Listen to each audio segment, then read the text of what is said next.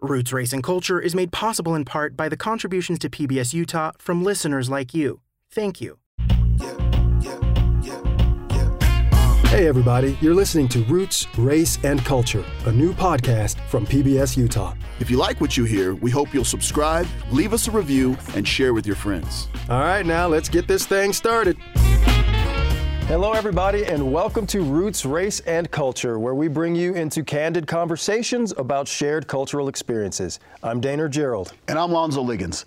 According to the Bureau of Labor Statistics, science, technology, engineering, and mathematics occupations, or STEM, are projected to grow over 2 times faster than the total for all occupations in the next decade. Blacks, Hispanics, and women, however, are lagging far behind. For example, blacks, who make up 11% of the workforce, only comprise 9% of STEM occupations. Hispanics, who represent 17% of the workforce, only comprise 8% of STEM jobs. On the other hand, Asians, who comprise only 6% of the workforce, represent 13% of STEM jobs, nearly doubling the number of jobs for Hispanics. So why is this? Well, we invited 2 guests to help us understand this problem better and to offer some solutions. Welcome, guys. Yeah. Thank you. Yeah, so great to have you. Juliette, why don't we start with you? Yes. I am a founder and director of Clubability. My background is assistant engineer with an MBA degree and a project management professional certification. Oh, excellent. All right, and the legendary Dr. Ferguson. Introduce yourself, please. Thank you, Lonzo. Dr. Richard Ferguson. I'm the president and founder of Black Physicians of Utah. I'm a family medicine physician by training, although I've practiced emergency medicine primarily for the last 10 to 12 years across the nation. And my day job, I am the chief medical officer for Health Choice Utah. Wow, so you've seen a lot in your career, it sounds like. Yes. And let's talk about the elephant in the room, that jumping purple suit you got on there that is just popping out at us. Man, Thank you. Just trying to model our colors. What are the colors? Purple, white, and a tinge of blue. Oh, very nice. Well, you look great. Awesome. You look Thank great. you. Yeah, he always looks great.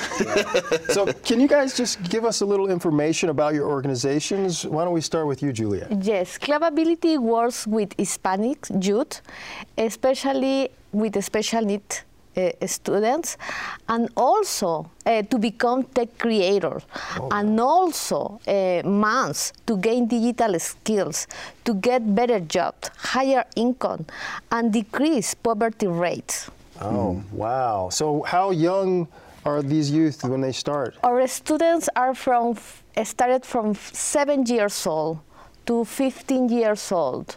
Wow. That's a good spread. Yeah, that's Yes. It's a nice time to get in and learn those skills. And our program is bilingual. It's in Spanish and in English, because it is a reason we need to embrace our root, our culture. Yes. Excellent. I love that. Love that. Dr. Ferguson, Tell how us about your about- organization? Tell us about Black Physicians of Utah. Yeah, so Black Physicians of Utah, created in March 2021, and it was, part of the impetus is as a Black physician here in Utah since 2010, I was often the only Black physician I saw in a predominantly white space and a predominantly white state. And I could have either whined and complained about it, or I could do something to change it.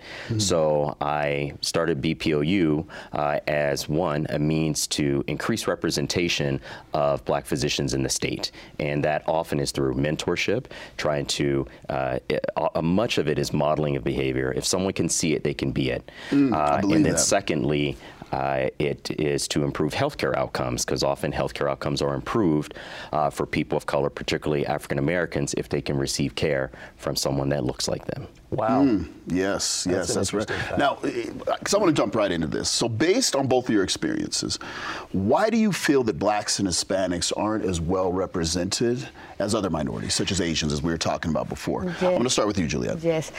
I think it's that there is a limit in access, high quality for Hispanics. For example, Hispanic youth, they don't have access to a strong STEAM program in their childhood. Also, there is like a lack of mentors or the role models who encourage them to pursue STEM careers. I think my community is hardworking and they love their family. they only need this access to high quality to be part of STEM. Oh, yeah. And it's so great you're helping to provide that. Yeah. Dr. Ferguson, what are your thoughts on that? It's very similar. That's why we have a strong and a robust mentorship program where we're taking pre-meds and even into high school now that will be starting in February this year, because many Black students from early on in school, junior high, high school, throughout college, actually many of our mentees are non-traditional students. They tend to actually be deciding to pursue medicine a bit later because they have not met a Black physician often, and no one has approached them until later on in their years in college to say, have you considered medicine? You're really bright. And they actually find someone that's taken an interest in them. Well, this needs to start a lot earlier. We need to be able to build that pipeline to encourage Black youth that they can see themselves in a STEM field, particularly medicine in our case, but we want to make sure that we can change I guess the landscape, because America is going to continue to diversify, or it's going to become more diverse. And Black and brown communities, particularly in Utah, are growing, and they want to receive care from providers that are representative from their community. And we need to be able to start setting the example now, and that's what BPOU is trying to do, but as well as comparing that with community education. Yes. Also, you see in my community, the Hispanic parents, often didn't have the opportunity to finish high school. And also, they maybe had worse, maybe 2 or 3 jobs, and they don't have enough time. Oh, to be the mentor. Yes, that the person and needs this to is the encourage reason we need to collaborate more with these communities, with our communities. Well, according to the Education Advisory Board, now this is after a student has decided to go into STEM and they go into it in high school or college, 1/3 of Blacks and Hispanics will change their major out of STEM because they feel like they're being discriminated against. So have you ever seen or received any pushback from students when you're encouraging them and then they get to college and they're like, no, I don't want to do this anymore? How have you guys experienced or found that? That's a great question, a great point. So I see it often. And it's many times it's pre-medical advisors that are at college campuses. It's high school, college advisors that are blatantly discouraging Black students from pursuing not necessarily higher degrees, but particular arduous or tough fields. And they will say, well, maybe you won't be as great as that. Maybe consider this other tier of school. Not always encouraging them to, shoot for the stars, settle for the moon, or, stay a little closer to earth. Do what you're more capable of. I've seen that from my volunteering at the Boys and Girls Club here at the Capitol West, but also I've seen it at University of Utah campus. There's actually quite a few resources at University of Utah for Black students, but many of the advisors will not connect them to these resources that are particularly for STEM opportunities in the summer, working in a research lab, getting an internship with a biotech firm. They are out there. They want to hire Black and Hispanic students, but you don't have often professors that are encouraging this behavior. And providing those connections, that's important. Was there like a personal experience that you had going to college? In my case, I studied in Peru, okay? I didn't have any pushback about my race or ethnicity.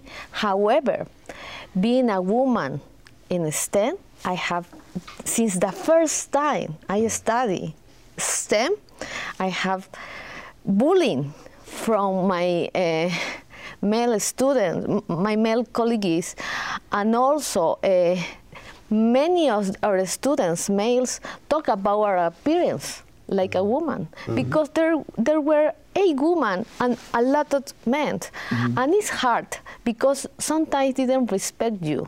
In your opinion. Yeah. That even happened recently in South America with a woman who was in the Congress, and she had someone who basically was inappropriate on the floor of Congress with this woman. So I can see how that would be very damaging to your sense of self-confidence. Yes, I think so. Women in STEM are very valuable. And in my experience, because I am study an engineer career and see that women are more determined to finish this career than the male. Wow. in my experience, okay? Right. Every experience is different, but in my experience, more women, if they decide to pursue a STEM career, they finish. Yeah. So why do you think they're more valuable?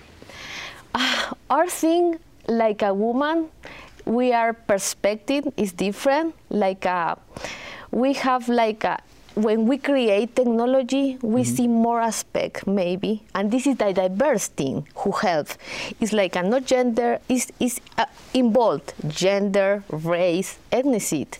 Believe in other things. If you have a diverse team, your technology will be better. Right. Wow. So I'm curious, when people think of STEM, they think of engineering and science.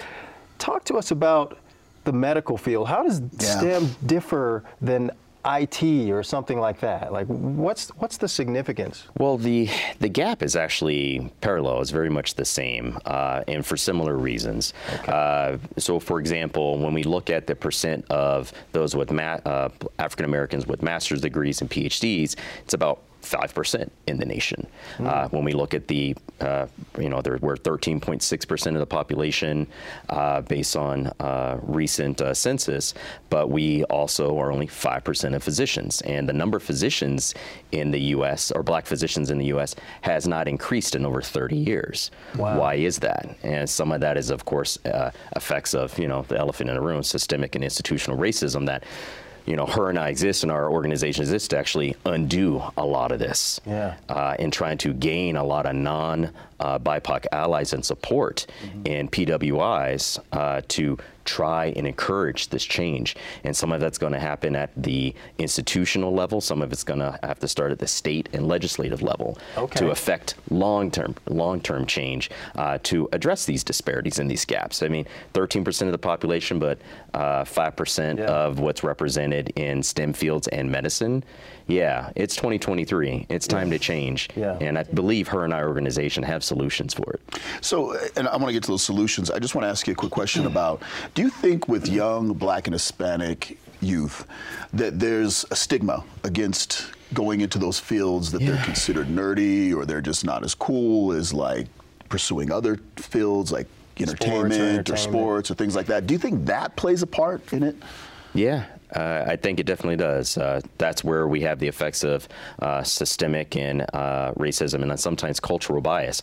And sometimes that is perpetuated within our own communities, but it started as a reason because often the generation before us didn't see an example of physician to follow, didn't see an engineer, didn't know of a chemist, didn't know of a veterinarian in their community, in their state. So they often go by what they're able to see. So if someone is often in a blue-collar role, which jobs are necessary, but many of them don't require a higher degree. So they say, well, mom and dad didn't do it, and grandpa worked at the factory.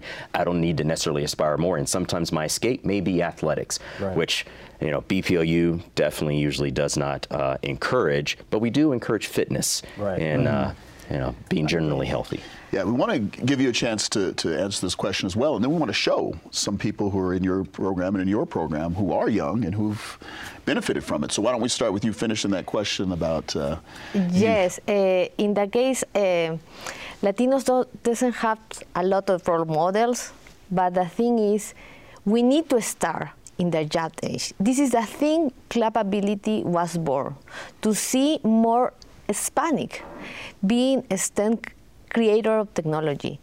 And this is the reason we want to involve in like a field trip to see how it's working technology. Met our role models in the industry, connect with Hispanic role models. Because there's a lot of technology companies out here, and they should be helping bring these students into their buildings and meeting some of these people to get to understand that. I have one thought that came to mind, though, before we do this thing with the team. I remember learning in history about a lot of things that were invented, and credit was given to someone other than the actual inventor. The Eli Whitney and the cotton gin's coming to mind, but I don't know if that's the one. So maybe there's a little bit of historical trauma there, where we've seen that Black or Hispanic people have invented things but weren't allowed to have a patent or to apply for a patent or whatever, and then so the credit or the all the residual income and everything was given to someone else. Yes. So do you think that that could actually have an impact on our way we see things? I read the book Hiding Figures, who has a movie about the woman in the NASA. Yes, it's so nice. Three It's black so women who worked for NASA. Yes. If you read this book, you understand better what happened in this environment. It was work. Men was not able to work in company, hire a white woman, and then finally white woman is not enough, and they say, okay, let's go to open a woman with color, black color, and this is a thing. If this don't happen, maybe we don't have in this point because it's in the 90s, and I think we need more than that. Okay, we need to project in our environment, in our society, marketing, who talk about everyone is welcome, women of color, people of color, because if you saw the first ad, when you promotion a computer, appear the man working in the computer and the wife cleaning or in the kitchen. And this is a thing. Oh, okay. Yeah. I see it. Well, why don't we take a look at some of the videos of some of your students who are doing well in some of your programs. Why don't we start with Dr. Ferguson's, the Black Physicians of Utah. This is Maya? Yeah, Maya Sherrill. Maya Sherrill. Okay, this is Maya Sherrill. Hi, my name is Maya Sherrill. I'm a third-year undergrad at the University of Utah. I'm pre-med, and I'm part of the Black Physicians of Utah. Recently, I got to attend one of my very first events with the Black Physicians of Utah, their Medicine Immersion Day. And honestly, the event was life-changing for me. Not only did I get to go visit my first OR and try my first stitch, but I also got the opportunity to meet my first ever Black physician, my first ever African-American physician, and I got the opportunity to have engaging conversations with physicians. Personally, I chose STEM, I chose pre-med because science and mathematics give me the opportunity to, learn new things about the world every day and know things that I've never known before and know things that I would have never known. And just doing that kind of inspires me every single day. I think more people of color should go into STEM just because not only do you learn new stuff, but you get the opportunity to bring that back to your community and in a way that changes the world. When I was 14, my father had a stroke and I was thrown into the medical world in a way. And specifically, I was thrown into what the medical world is like for an African-American male. And it was obvious that there were disparities. I mean, just, pain level and patient care and treatment, it's different for an African-American male. And that really is kind of what pushes me because I know that there are changes I want to see and I know that there are changes to be made. And not only are the Black Physicians of Utah providing African-American physicians to people like me, they're also a group of people working to be better and working to see that change in the medical field, which really inspires me, and it makes me really happy to be part of the Black Physicians of Utah. What an inspiring young woman. Right. That was powerful. Wow. Yeah. There's more like her. Yeah. Yeah, that's fantastic. And there's quite a few Maya Sherrills that we're trying to mold and develop and to encourage to pursue medicine, because often I started just like her. Sometimes it's just that spark.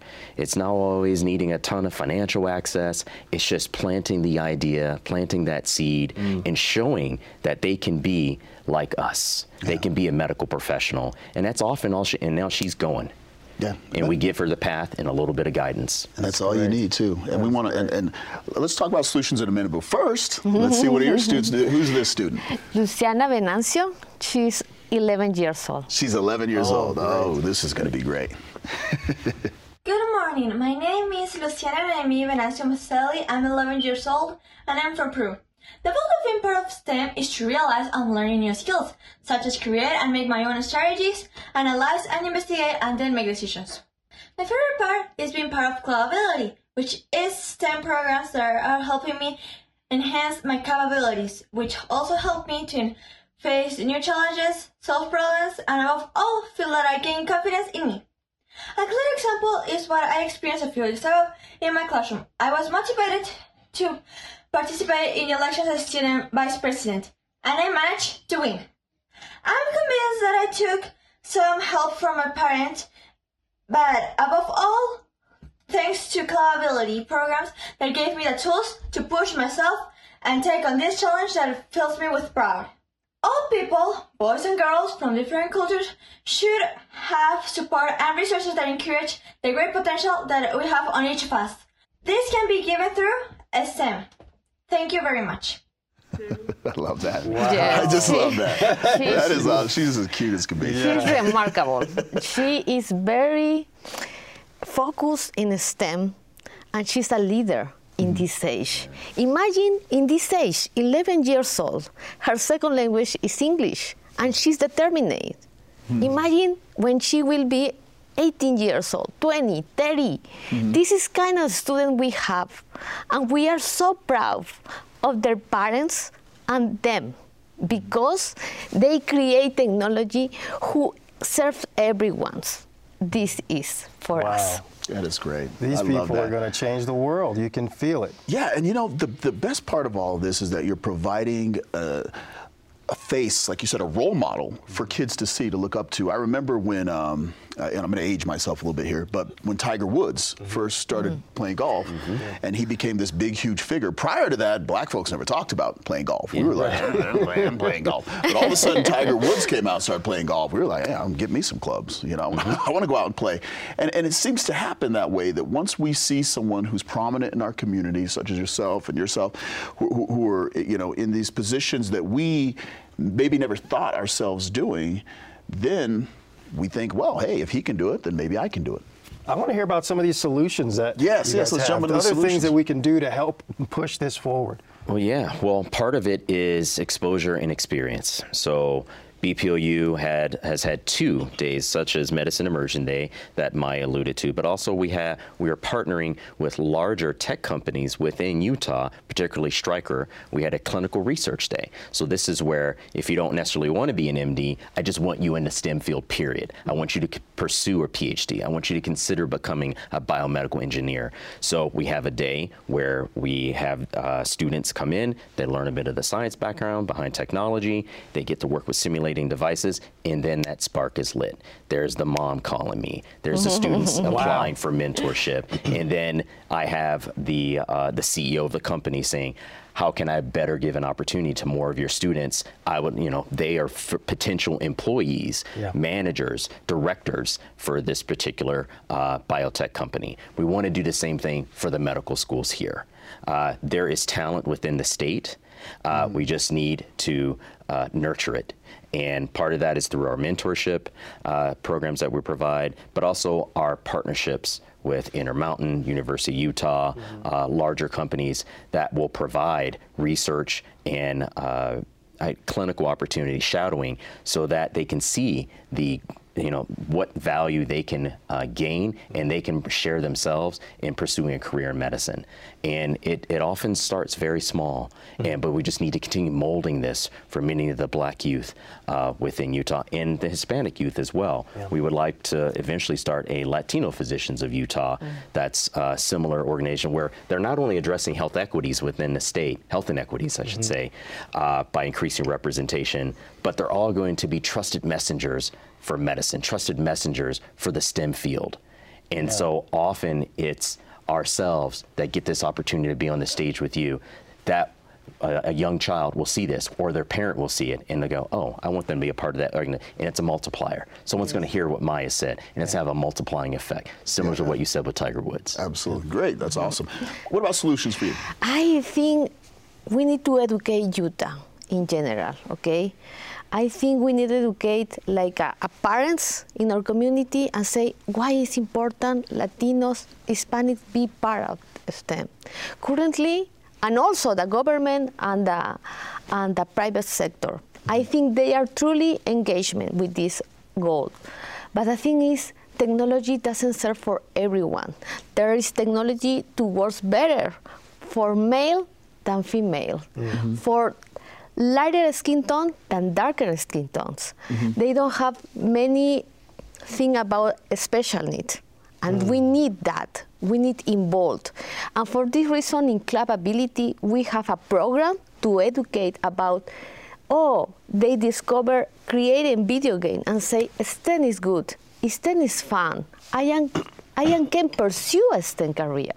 But also we have like a field trip to go to these tech companies to meet our role models, to have a mentors. And also because there are low incomes, try to get device, try to do all these things. And also we have a conference to educate your family, to say, okay, if you started in kindergarten, you have this option. If you are in elementary, you have this option. Not only in club ability, everyone, because this is the idea, work together and see more diversity. We need more diversity because currently the technology doesn't serve for everyone. Work together is working together. key. The thing that's come to mind for me is that it takes two people to shake hands, right? You can reach out and reach up, but if no one's there to reach down and hold your hand and help you, you're not going to get very far, right? We'll get back to this conversation on Roots, Race, and Culture in just a moment.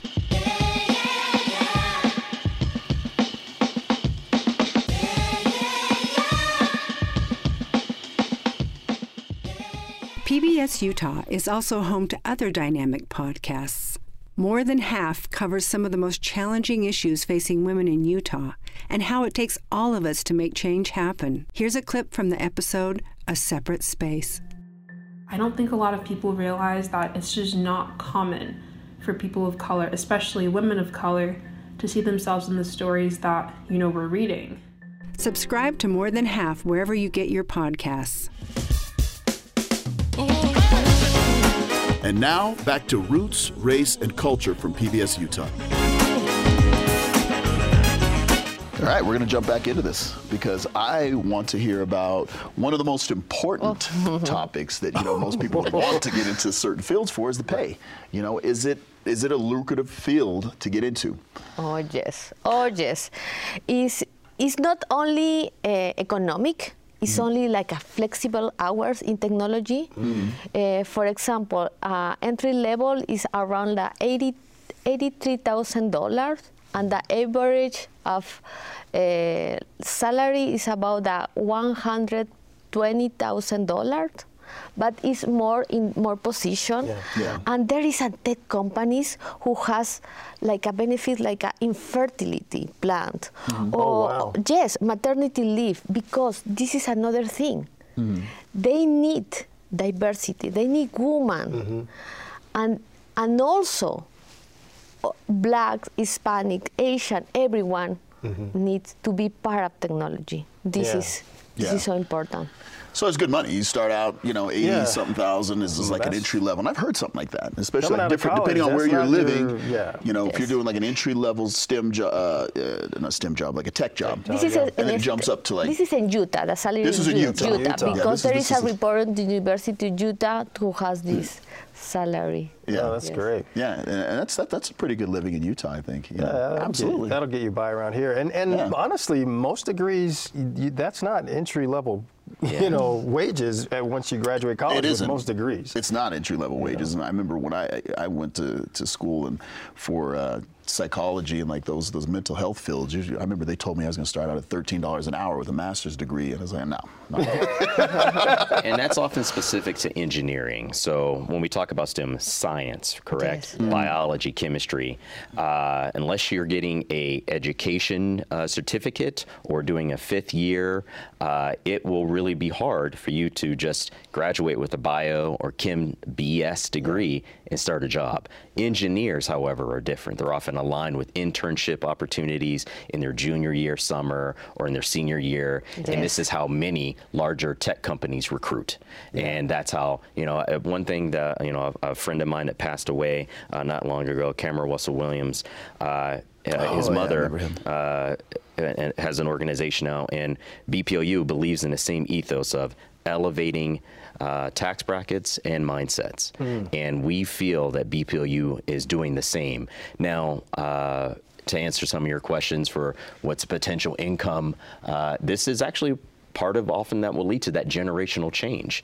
Access to greater housing, access to a county or city where there will be higher education, a blue ribbon school, where now that student that is a doctor, or that student that came from a more depressed neighborhood, such as like myself, outside of the D.C., Maryland, Virginia area, can now live in a higher income bracket, can be in a higher income bracket, have access to public schools, not necessarily have to send their kid to a private school or take loans out to do so, just because there's tax dollars that's focused, often in a predominantly white community, that now the black and brown physician now has access to. So now their kids they can be able to create generational wealth. But in regards to salaries, once you're a resident, you start around 45 to 55,000. This is after medical school, but mind you, medical school has a lot of debt.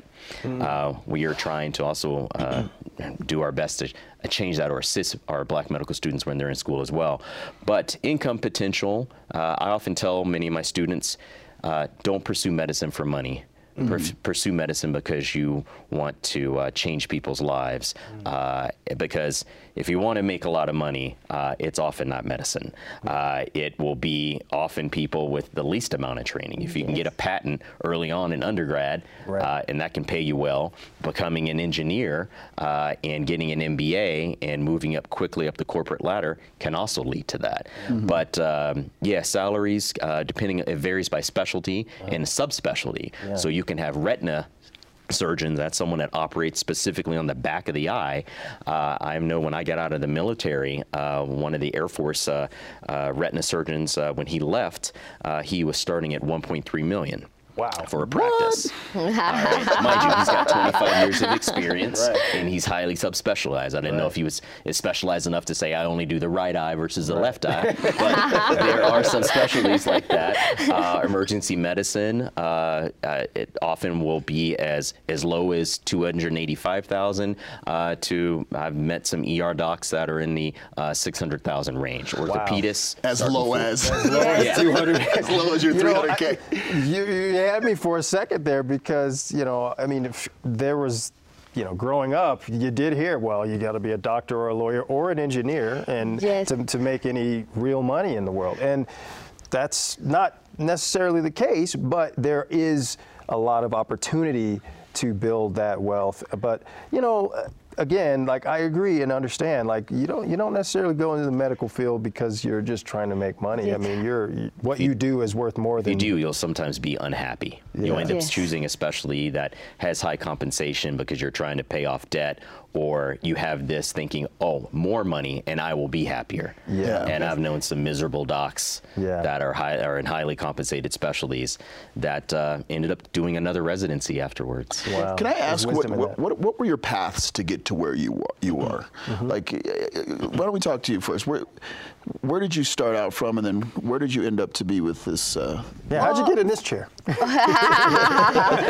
I have my background in Peru and in United States, okay? And in Peru, I started like a system engineer and in an entity of government, and then go to the private entity.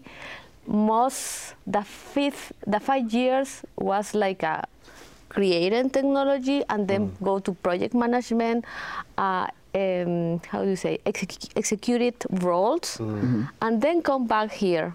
And I try to get a job here in United States. No matter, nobody knows me because I am an immigrant. Nobody knows my achievement. It's like nobody knows my university. And it was hard to get a job, so hard. And because you are a second language, it's so hard too. However, I started to connect. I started to create my networking, and I started to meet in the project management institute here because I am PMP. And currently, I realize they teach me how to create my networking. They teach me how to establish my resume. They teach me the system. I had mentor there.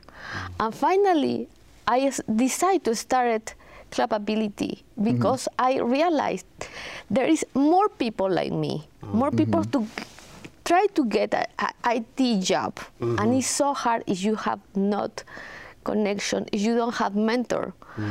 And this is a reality.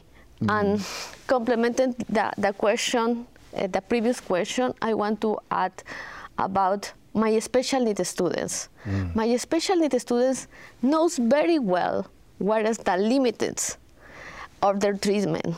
And this is the thing, is we give the value, the skill to create technology, they can improve their treatment and they can improve their life. And this for reason I admire you, because medicine change everything. I am very commitment in medicine because I know how is get a treatment, a long treatment. Wow. Yeah. Treatment. You know, I think that's really amazing that you're focusing on special needs students, because that hits on a point to me, is that these skills and this type of education, when you are able to prove what you can do, everything else kind of disappears. You know what I mean? Like it doesn't, if you can save someone's life, nobody cares what color you are.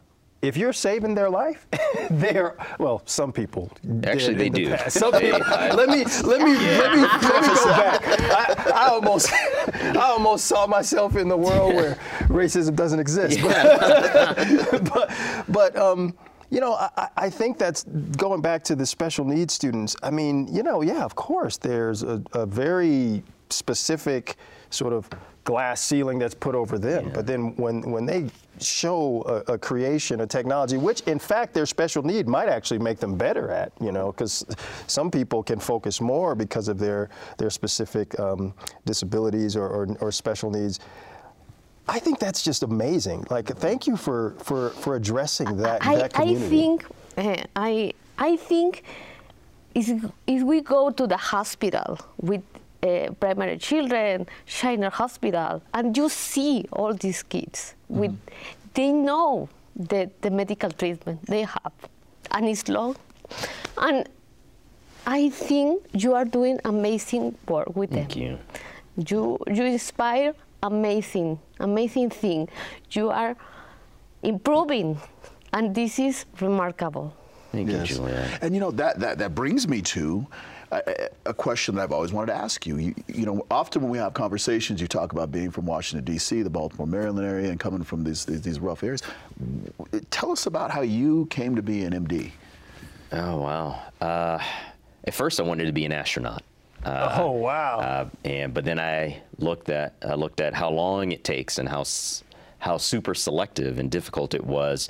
Mind you, this is something that was being revealed to me in 3rd grade. But I knew I wanted to go into science. And some of that was inspired by my dad. And it was just often just science fiction.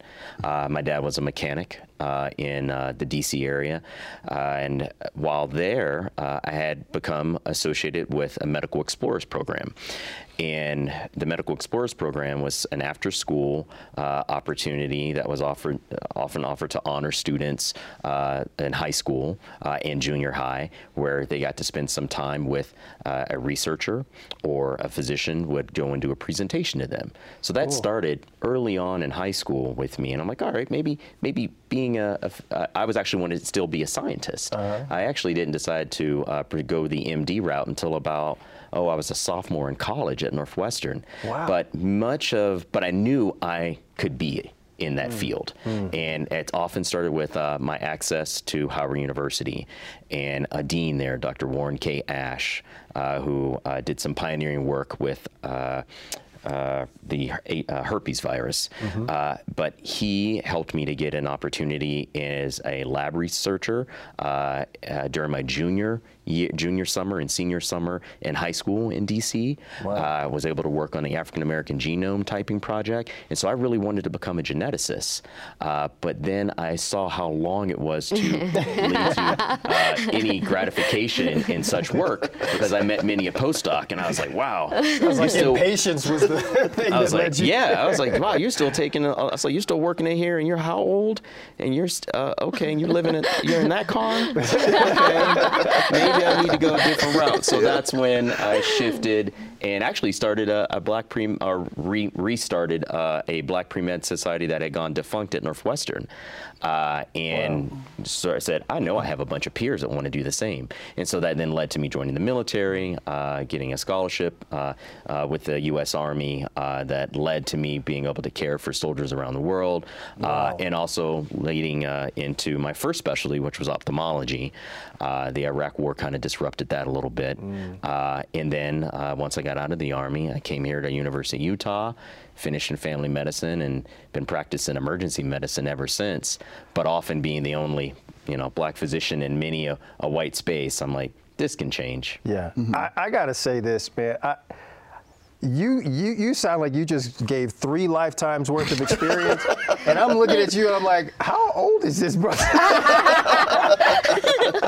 He's so young. Younger than us. Yeah. That's the sad, scary part about That's terrible. Wow, you were going to feel bad succeed now. no matter what you did. That's clear. Yeah. That is very clear. So what do we do to change it in Utah? I mean, Utah in particular, let's take it back locally. What specific things do you think should or could happen here that could make things better for Black and Hispanic students to pursue STEM? Juliette, why don't I start with you? I think currently the government and private sector are very engaged with this topic. They are building an environment with a goal to everyone's be welcome here. Yeah. The thing is, we are in a speed, maybe we can do it more. And this is part of this conversation. This is not only government, this is not only capability, this is not only here, this is everyone's. Everyone's need to do something. Everyone's need to inform about the possibility to be in STEM. We have to talk to so parents need to talk to their kids. Yes, the schools. Yeah, because in my organization, there is a many immigrants who come here. And one of the topics they told me recently is like leveled mathematics. In South America, they have like a calculus, and then come back here and they have how do you say? Algebra? A level down. Oh. And they don't have the information. We need to explore everything to communicate what kind of opportunity we have, what kind of program with mentorship are, and what can I do to open the door for others like me. Yeah. Wow, that's interesting. Because there's always this.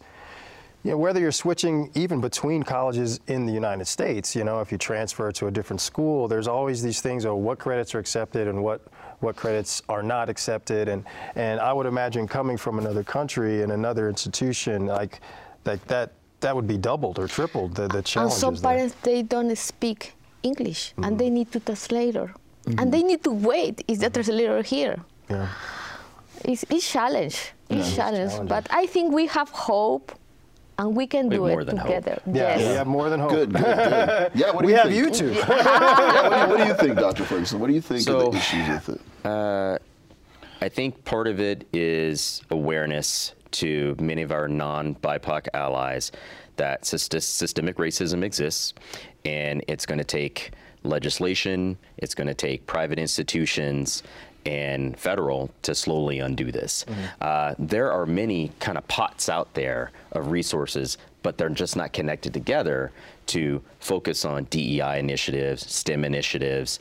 They just don't talk to each other. So I'm hoping that BPLU, Latino Health Initiative, other nonprofits, Project Success, we can do a better job at grassroots level connecting many of our Black and brown communities to the STEM field, to medicine. But one thing that I think BPLU is going to try to do, or is doing, is we're going to go to schools. We're going to go to junior highs. We're going to go to high schools. We're going to meet with Black student unions to give small presentations, and then connecting them with our partners and allies that are in research fields, that are within biotech companies, to say, hey, can they have an opportunity this summer? We will fund them.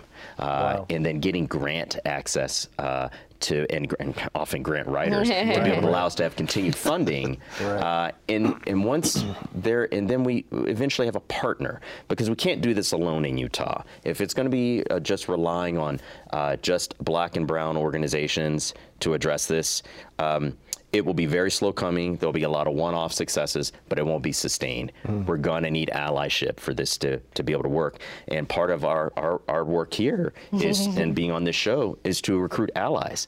We know that many of our white peers can appreciate diversity. Yeah. And I think sometimes because they walk around in a space where they don't have to question their race or make decisions based on their race, or not realizing that certain things are not, or there's no limited access to them, or they're not being told because they don't often have to consider their race in the equation, sometimes gender. Yeah.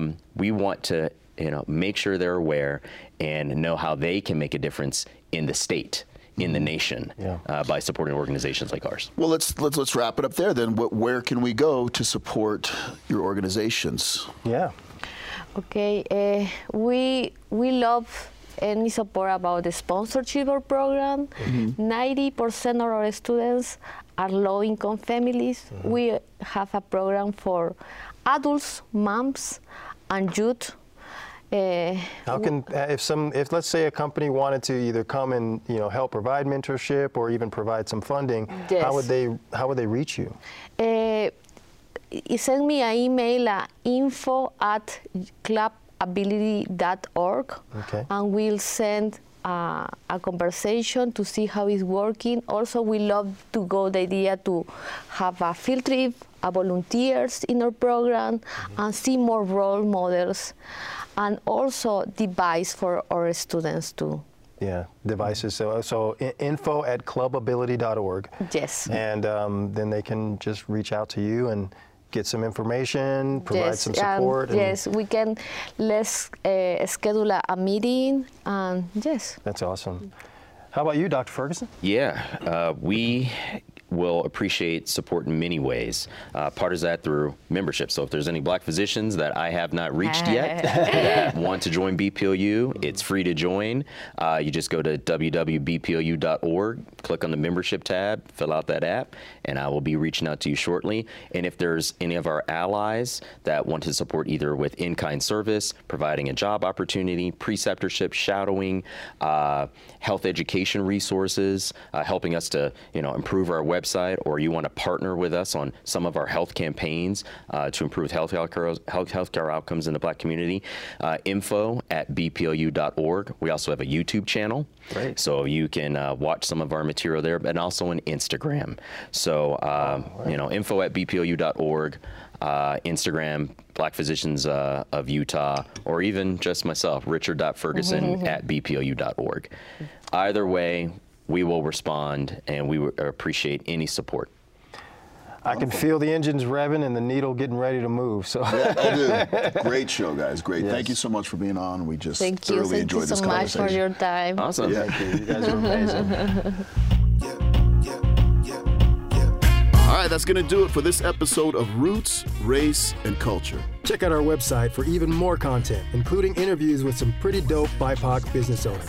You can find all that in a bag of chips at pbsutah.org/roots. And you'd be doing us a solid if you told all your friends about our show.